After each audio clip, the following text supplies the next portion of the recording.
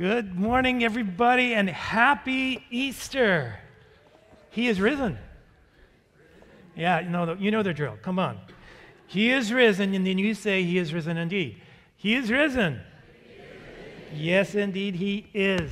Let me begin by just, first of all, complimenting you and commending you on your decision to come to church today. You could have made any other decision, but you've made the best decision. You made an excellent decision. There is literally no better choice you could have made for yourself and your family today, because what we're celebrating today is something that altered history forever, not only collectively for the entire human race, but in a very personal way for every individual who has found themselves at some point at a dead end.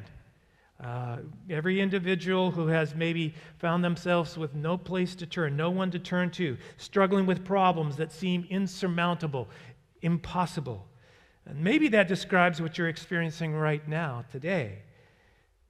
If it does, you especially have come to the right place and have reason to celebrate today, because today is a reminder that there is no problem, there is no situation, there is no struggle that is impossible or hopeless. I mean, because what is the most hopeless situation you can find yourself in? Dead, right? Dead is pretty hopeless, wouldn't you agree? But Jesus says, not so. For Jesus, even death is not hopeless, and because death is not hopeless for him, it is not hopeless for you and me, much less the problems and challenges and struggles we face. See, by dying and then rising from the dead, he proved even death is not hopeless, which means there's no such thing as a hopeless situation. He makes a way where there is no way. He rises up from an empty grave, and there ain't no sinner that he can't save. And you know what?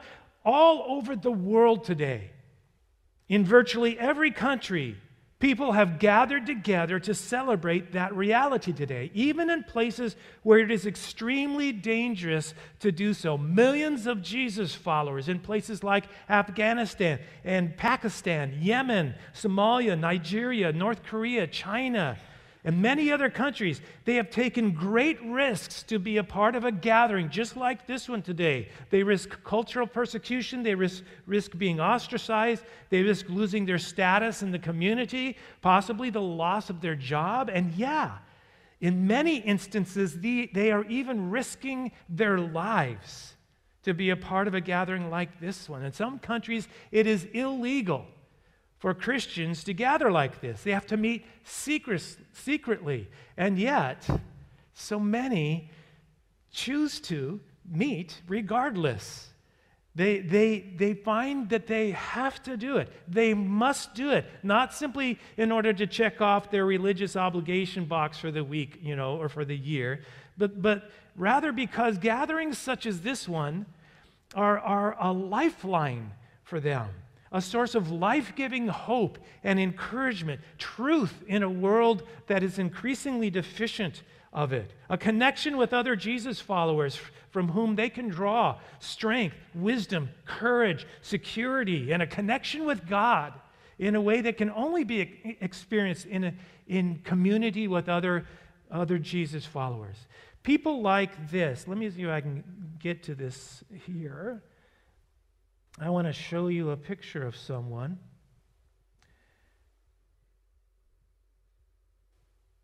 I am not seeing it here.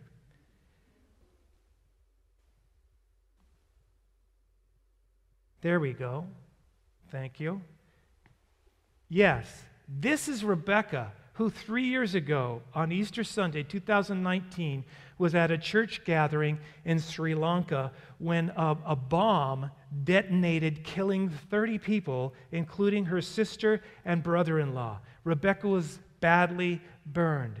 But this is Rebecca's attitude following that deadly attack. I'm quoting Rebecca now. She says, Jesus told us that choosing to follow him meant choosing to suffer for him too. But he also promised to sustain us through it, and he promised that because of, not despite of, but because of our pain, we will experience his love and forgiveness for us and for the world. Can you imagine? You know, it seems that people, the Christians in some of these other countries, they know better than we do the truth of what the Apostle Paul wrote in the first century when he wrote this: "Who shall separate us from the love of Christ? Shall trouble or hardship or persecution or famine or nakedness or danger or sword?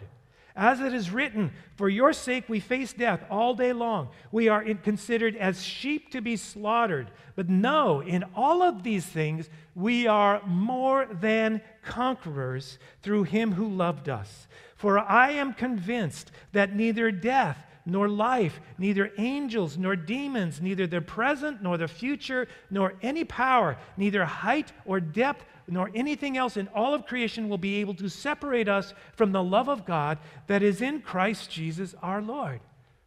I mean, think about this. For most of these people that I've been talking about, for most of them, for Jesus followers like Rebecca, if they were simply willing to not quite be so committed to Jesus, they could keep their jobs, they could perhaps receive promotions, they could be granted social advancement, receive educational opportunities, and be a part of the social and cultural systems and structures that offer the possibility of their rising higher and higher in social status and economic advancement. And yet, instead, these Christians willingly, gladly risk losing opportunities, losing perhaps their futures, even their lives, not just once a year on Easter, but on a weekly basis to be a part of this community, this movement that the societies that they live in perceive as backwards,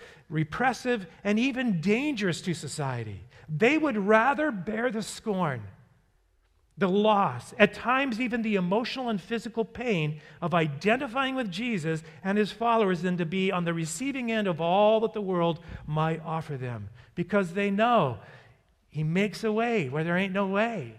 He rises up from an empty grave, and there ain't no sinner that he can't save. And these Christian communities, churches we call them, these Christian communities have been thriving all over the world for nearly 2,000 years now, beginning with those very early first century Christians. See, to this day, historians scratch their heads trying to figure out how a tiny, obscure community that began in a tiny, obscure province in the backwaters of the mighty Roman Empire, how this tiny little community that by all appearance seemed to have been successfully squashed with the trial and execution of its founder, how this movement, despite widespread continued efforts to kill it by means of imprisonment and torture and execution, how it grew and multiplied so rapidly despite such opposition, and ultimately wound up sweeping the globe and becoming what is today the largest movement in human history. Historians can't figure that out. But today, Easter Sunday, this is a powerful reminder of exactly how that happened. Because you see, the founder of this movement, Jesus, yeah, they executed him, but he did not stay dead. He was raised back to life the third day after his execution, and there were eyewitnesses. And this risen Jesus appeared to hundreds of people. And most of those people ultimately went to their deaths. And this is a matter of historical record. They went to their deaths defending their message, defending the truth of what they saw and experienced. And these early Jesus followers, like so many Jesus followers in other countries today, where they risked their lives to be a part of this community and this movement, they experienced a life and a love and a hope that provided them with great peace and great joy and great courage to follow him, even in the midst of such great opposition and persecution. The Apostle Paul, he promised that this would be characteristic of those who would truly follow Jesus. He wrote this in his letter to the Christians living in Rome in the first century. He says, "It stands to reason, doesn't it, that if the alive and present God, who raised Jesus from the dead, moves into your life, he'll do the same thing in you that he did in Jesus, bringing you alive to himself. When God lives and breathes in you, and he does as surely as he did in Jesus, you are delivered from that dead life, your old life, the life that you had. With his Spirit living in you, your body will be as alive as Christ. And this is what those first century Christians knew. They knew this, not just as a Bible memory verse. I mean, they didn't even have a Bible back then.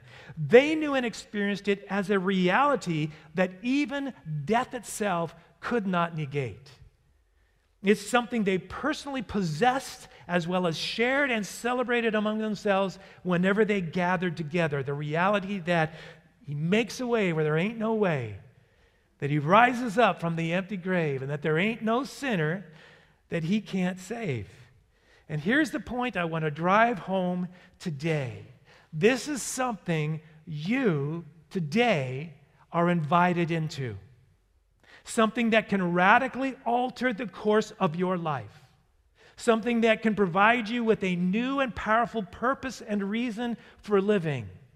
Right now, you are invited into a new community and a new sense of belonging and a new direction that will lead you to a whole new destiny, a new and glorious eternal destination, as well as new life in the here and now. And over the next several weeks, we're going to be talking about this more specifically, which is what it is that we're being invited into. We're starting a series today called Engraved Invitation. And we're going to be talking over the next several weeks what you're being invited into, into true significance. Your life really does matter. And it matters what you do with your life.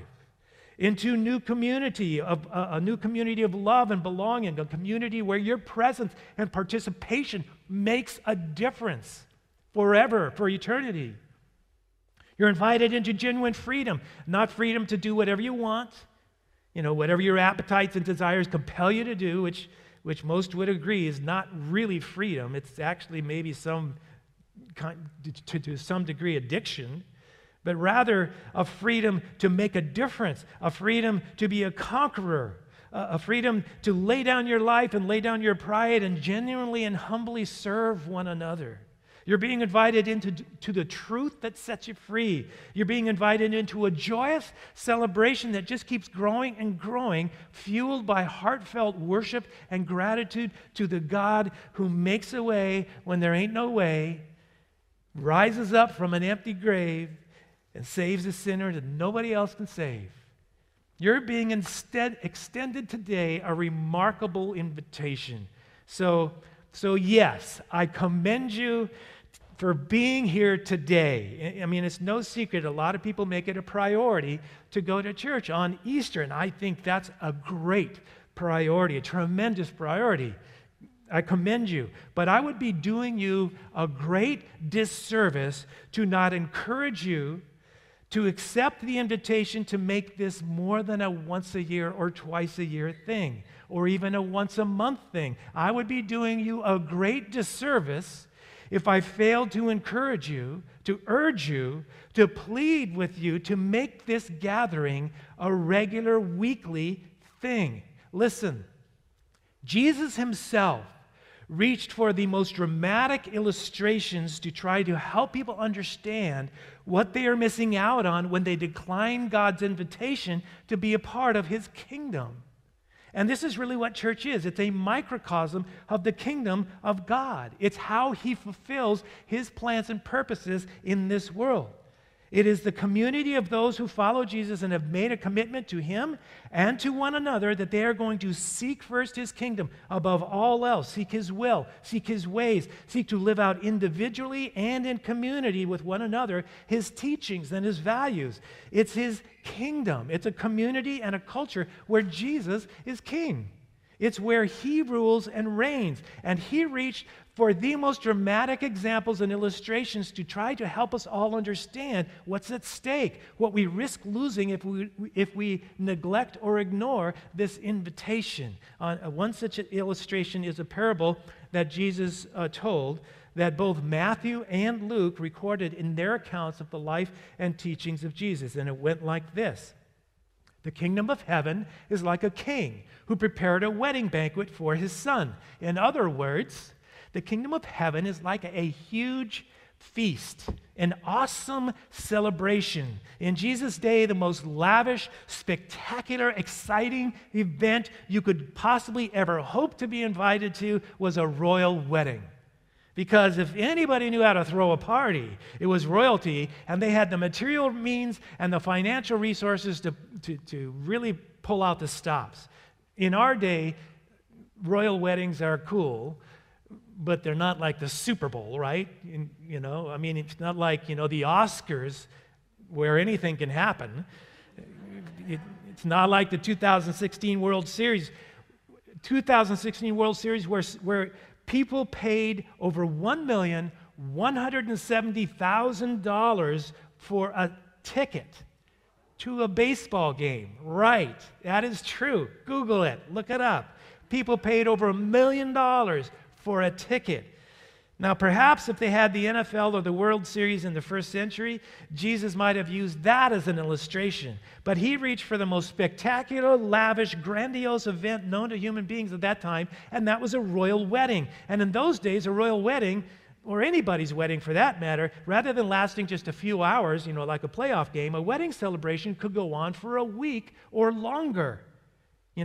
Food and wine and music and dancing and games and entertainment and time off of work, a royal wedding was the most spectacular event you could ever hope to not only get tickets for, but to be invited to. Jesus said, the kingdom of heaven is like a king who prepared a wedding banquet for his son. He sent his servants to those who had been invited to the banquet to tell them to come, but they refused to come. And at this point, Jesus' listeners are going, who would in their right mind turn down an invitation to a royal wedding celebration? It would be inconceivable to them, but they refused to come. Then he sent some more servants and said, tell those who have been invited that I prepared my dinner. My oxen and fattened cattle have been butchered, and everything is ready. Come to the wedding banquet. The king sends out his messengers and says, listen, explain to them, all right? Explain to them.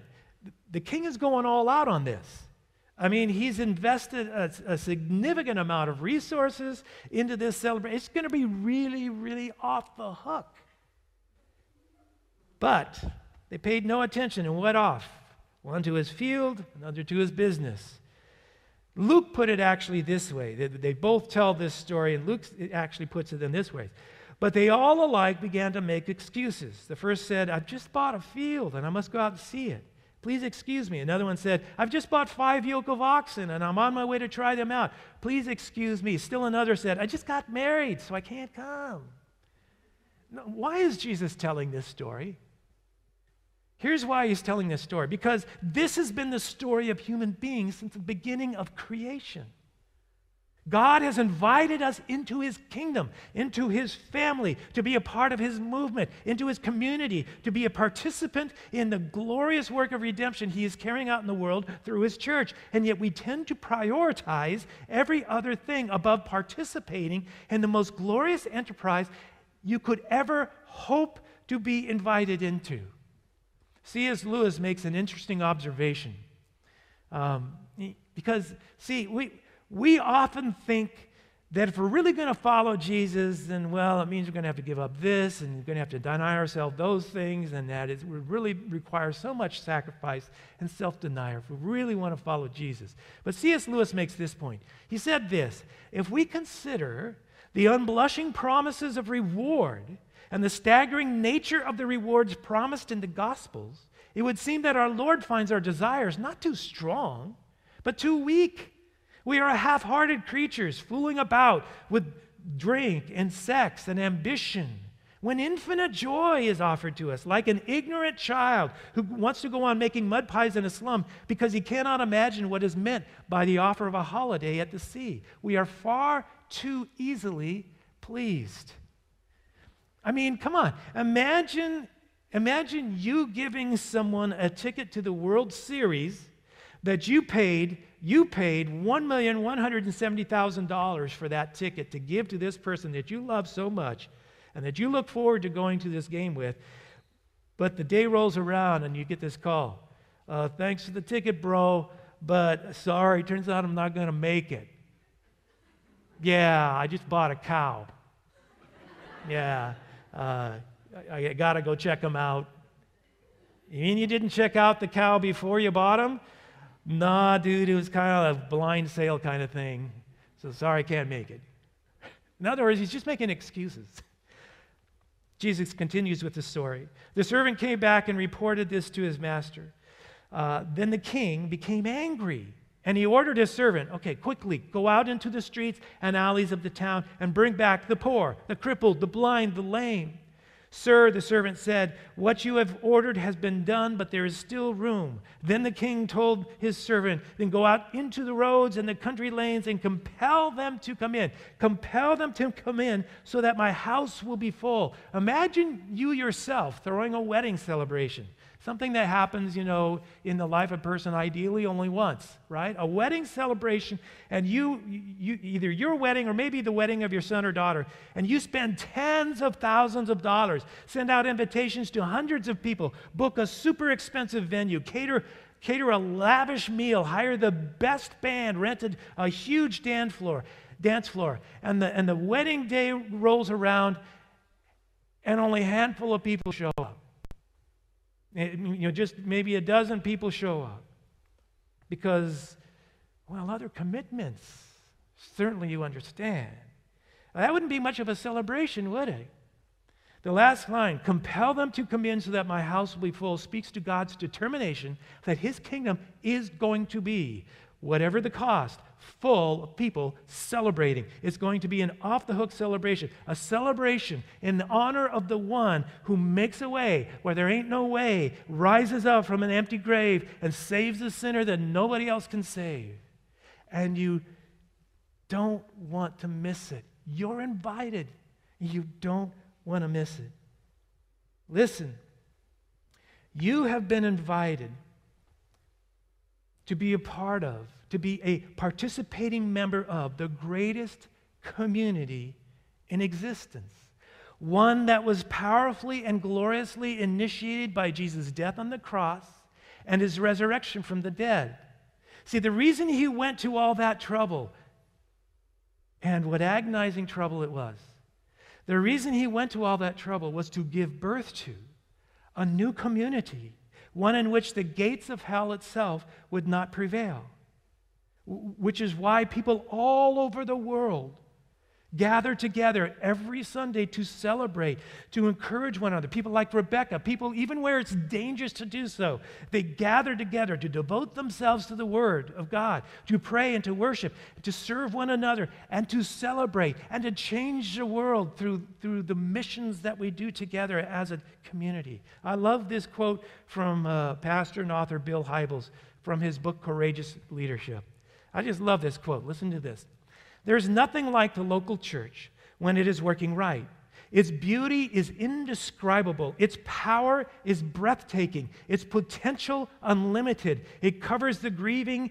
It comforts the grieving and heals the broken in the context of community. It builds bridges to seekers and offers truth to the confused. It provides resources to those in need and opens its arms to the forgotten, the downtrodden, the disillusioned. It breaks the chains of addiction, frees the oppressed, and offers belonging to the marginalized of this world. Whatever the capacity for human suffering, the church has greater capacity for healing and wholeness. Still to this day, the potential of the local church is almost more than I can grasp. No other organization on the earth is like it. Nothing even comes close.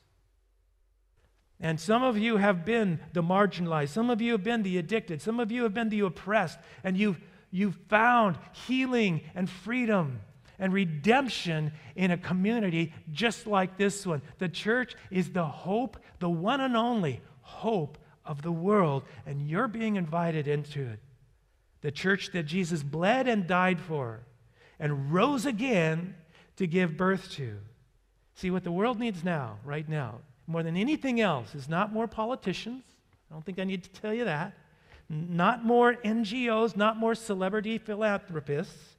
What the world needs now, more than anything else or anyone else, are more individuals who are fully devoted, unwaveringly committed to Jesus and his community and his church. People who will treasure the church as much as Jesus treasures the church. People who will commit themselves to Jesus and his church, and like Rebecca, let nothing else get in the way. Nothing else get in the way of that. This morning, you are being handed an engraved invitation, figuratively, of course. Engraved invitation. They're not as common or as familiar as they used to be. See, in the days of old, when you were being invited to a very, very upscale, exclusive event or club or society, you might have been sent an engraved invitation, an invitation that was engraved on a piece of glass or marble or even onto a small gold or silver platter. And it was a way of demonstrating that a great deal of expense and care went into the invitation itself. And if that much care and expense went into the invitation, the implication was the event or the club or whatever it is you're being invited into is that much. I mean, imagine the grandeur of this event that you're being invited into. And if you were on the receiving end of one of these engraved invitations, you were a very highly valued person. There was a lot of expense that went in just the invitation. So you were a very special person whom the host wants very much to be a part of this community.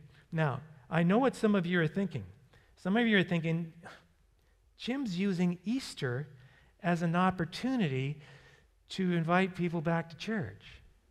But no, I'm not doing that. Jesus is. And he's been doing it for the past 2,000 years. That is the whole point of his death and resurrection. You see, this morning, you have been given an engraved invitation, but an invitation not engraved in glass or marble or even in gold or silver, but engraved on the very body of Jesus. See, when Jesus bore upon his head the crown of thorns and gave his back to the scourge, gave his hands and feet to the nails of crucifixion and his side to the spear, he was in effect engraving on his body an invitation of love and new life, an invitation that was intended to communicate just how precious you are to him and how deeply he desires for you not just to be forgiven. You know, being forgiven is so wonderful and so necessary. Forgiveness is that awesome reality that no matter who you are, no matter what you've done, no matter what dark secrets you may be carrying today, what guilt and shame you may be experiencing, Jesus bore your guilt and shame on the cross, which means that today you can be forgiven no matter what you've done. That's a glorious reality, but forgiveness is just the beginning. When Jesus rose back to life after the third day after his crucifixion, he opened the door to a whole new world of possibility for you. And he stands now alive and risen today to invite you into that whole new reality, that whole new world. One where he makes a way where there ain't no way, where you can rise again from an empty grave, and where you maybe are the sinner that he came to save. What will you do? What will you do with that invitation? Let's pray, and we're going to hear a song. Dear Heavenly Father, I know that today there are people here that perhaps are carrying a load of guilt and shame, and they're overwhelmed with perhaps sin and mistakes they have made from their past, and they need your forgiveness today. Lord, thank you that you have forgiven them, and all they have to do is receive that forgiveness. Jesus, I know that there are people today that are facing impossible situations, and there just doesn't seem to be a way out. They don't feel like they have anybody to turn to, nowhere to turn. But today, Jesus, you have demonstrated that there is no hopeless situation. And Lord, today, all of us are being extended an amazing invitation.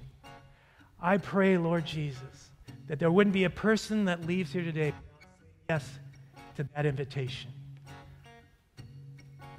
In Jesus' name. Are you past the point of need? Is your burden weighing heavy? Is it all too much to carry? Let me tell you about my Jesus.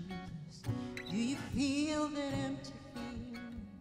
Shame's done all it's stealing, and you're desperate for some healing. Let me tell you about my Jesus. He makes a way where there ain't no way, rises up from an empty grave.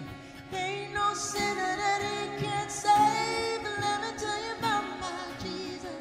His love is strong and his grace is free. And the good news is I know that he can do for you what he's done for me. Let me tell you about my Jesus. And let my Jesus change your life.